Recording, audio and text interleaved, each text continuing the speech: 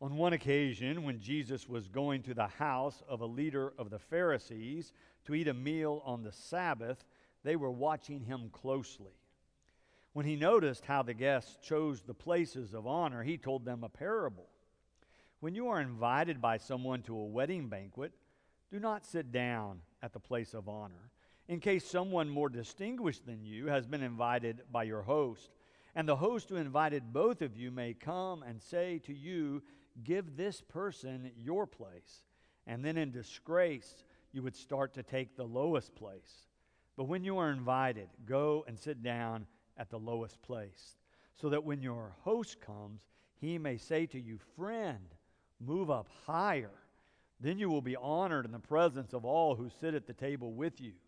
For all who exalt themselves will be humbled, and those who humble themselves will be exalted. This is the word of God for the people of God. Thanks be to God.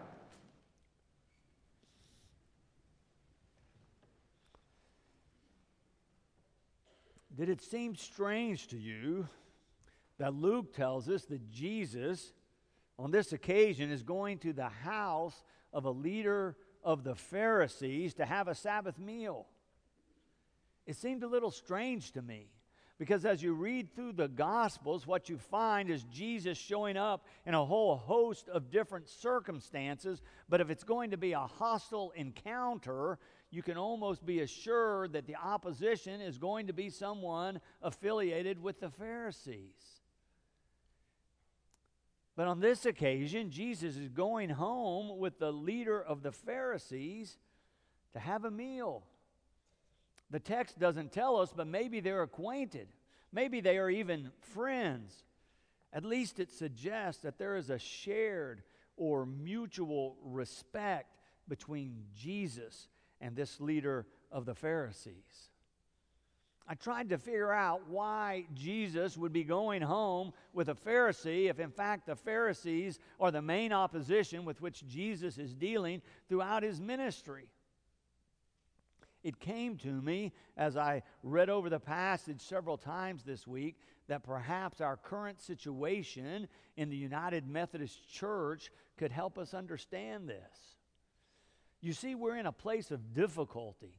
We've been a large enough denomination, millions of us now, for a long time. But we have some divisiveness that's going on within the congregation. We're having trouble agreeing on any number of issues. We have known for a long time that you could go to different Methodist churches, and what's being emphasized there in terms of our theology might not all sound alike.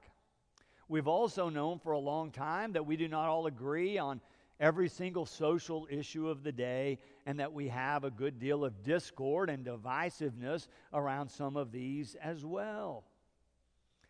And yet, I work on conference, state-level committees where there are other pastors that if we didn't have a common task to work on, if we were going to talk about theology, they would disagree with me in terms of what I think is most important, what I hear coming through the gospel.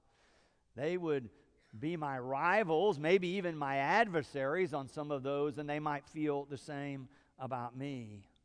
And yet we come together and we plan and we eat and we pray and we work together. We try to do all that we can to help Methodism be a vital force for Christ and His love in the world. So I thought about Jesus and this Pharisee. And I thought maybe that's a similar kind of situation. Rivals and critics of one another, and yet bound together by a common commitment to God and their faith. On this occasion, Jesus is invited and goes to have this meal. He sees people taking their seats. He doesn't like what he sees, but rather than leaving, he stays to be a part of the meal. But then he decides to criticize what has gone on there. This is how Luke tells it in verse 7, 8, and 9. When Jesus noticed how the guests chose the places of honor, he told them a parable. When you are invited by someone to a wedding banquet, do not sit down at the place of honor, in case someone more distinguished than you has been invited by your host. And the host who invited both of you may come and say to you, give this person your place. And then in disgrace, you would start to take the lowest place. Jesus sees people jockeying for position, trying to find a place of higher status. He sees them on this Sabbath day, not thinking about God and how to honor God, but thinking about themselves and how to build up their own honor, to enhance or at least protect their own honor. He doesn't like what he sees, and he tells them a parable. This week, while I was thinking about this, I encountered this new book. Maybe you have heard about it. It's published by Oxford Press, written by a professor from the University of Oklahoma, Professor Ryan P. Brown. The title of the book is Honor Bound. Honor Bound. He says he's been studying the history of cultures, and he's able to divide cultures into two distinct groups. He says one is a dignity culture, in which the culture says everybody has worth because we're all human beings. So everyone deserves equal rights and equal protection under the law. He notes that this is a fairly recent development in the history of humankind. He says the other culture is much older. He calls it the honor culture. He says he found that there were two conditions in all of these cultures.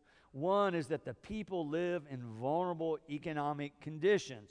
So in an honor culture, people are in a precarious situation economically. He says think about herding cultures where someone has some sheep or some cattle. They're out on the range, but economically they could lose some of those, or someone could come by and steal part of the herd while they're not looking, or a stronger force might come by and actually kill them and take their livelihood and leave their family with nothing. So they're in a precarious situation throughout their lives. But then he says there is a second condition, and the second condition is that there is the absence of the rule of law. He says, thinking about this, you can see how this happens. If you have a large herd of animals that you're trying to take care of, and you may even be nomadic in terms of looking for grazing property as well as water, that is very hard to have an established, recognized police force or any kind of force for government or any kind of rule. So he says what grows up in those cultures, that people establish their identity based on their honor or their reputation, that they can take care of themselves, and you better not cross their boundaries. And so they're always working to protect their boundaries. And so they put on a persona or develop an identity that is strong and tough based on their reputation. He says that was important in cultures long ago, but we have roots of that still manifesting in our culture today in the United States. He says, do you know people that always seem to have their guard up, where they're always working to protect their boundaries, and they're watching for insults of any kind and reacting to those, but they seem aggressive. He says he saw a lot of that in his research of people who seem to be overly aggressive and often prone to move to violence in a hurry. He says in his studies, particularly of the United States, what he found was that the honor culture is still deeply rooted in some of our states. He gives a rank ordering of all 50 states. He says the top 9 are all in the deep south. Texas is number 10. He says Oklahoma is number 11. He says it's an easy way to understand this, and then he gives lots of detail about immigration patterns and such. We don't have time to go into all of that today, but he gives one example that I think describes it vividly that will help all of us understand what happens when we react with aggressiveness and violence. He says you can see it in the statistics of homicides and suicides in these states. But he says, imagine a college class. You have students from across the United States, and then the person doing the experiment pays one person to go in as a student, but they're directed to annoy all the other students for the whole hour. So they're doing things on purpose to try to get under your skin. And he says the same thing happens every time. That students who are from the north, where their honor culture is not as strong, begin to react right away with subtle cues about trying to get the person to stop. But of course the person's being paid, so they continue to do things which annoy everyone. And he says before long, the northern students, even though they seem kind of rude at first, give up. But he says the southern students who have been polite up to that point and have not done very much, pick up right after the northern students begin to ignore this annoying one. And he said they begin to give some not so subtle gestures about cut it out. And if the person doesn't stop, which they don't because it's an experiment, then they begin to get even more aggressive in making sure this person stops that behavior and brings them back into line. He said, in fact, in many of the experiments, the students from southern states began to get aggressive and even initiate physical contact, getting up from their seats and going over to the student to stop them physically from doing the annoying behaviors, tapping their pencil or whatever they were doing. He said they had to stop the experiment because in so many cases it almost came to blows before they could get in and explain to everybody what was going on. He says that's honor-bound behavior rooted in a culture where you had to protect your honor and your reputation. Jesus is in a situation in which honor is at stake. But rather than saying, be sure that you protect yourself, or be sure you get there early to get the best seat at the table, he offers a very different idea. In fact, he says, you do not have to defend your honor at all. In fact, that is not necessary because someone else is going to do that for you. In verse 10, but when you are invited, go and sit down at the lowest place, so that when your host comes, he may say to you, friend, move up higher. Then you will be honored in the presence of all who sit at the table with you. The host will defend your honor. That's what Jesus says. The host will defend your honor. You need not do that. But we should notice that Jesus says in the parable, the setting is a wedding banquet. And often when a banquet or wedding banquet in Scripture is used as a symbol for the kingdom of God. So if it's a symbol for the kingdom, who's going to be the host?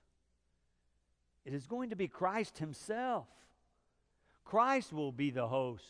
I think Jesus is saying he will take care of this. He will defend your honor if necessary. And if we understand it that way, then it moves from just some instructions about how to act or behave at somebody's dinner party and moves into a lesson about how we're to live as followers of his, about what life is going to look like in the kingdom of God, and how we should begin to embody that in our own lives right now. Verse 11, for all who exalt themselves will be humbled, and those who humble themselves will be exalted. We're here on a Labor Day weekend. I thought, who should we honor? What workers should we lift up on this Labor Day weekend? And I thought of these people that work in our midst, who do so many of the jobs that we take for granted. They prepared your bulletin. They emptied the trash. They mopped the floors. Many of them are here, and you never see them. Some of them you may have passed and not even known they worked at the church.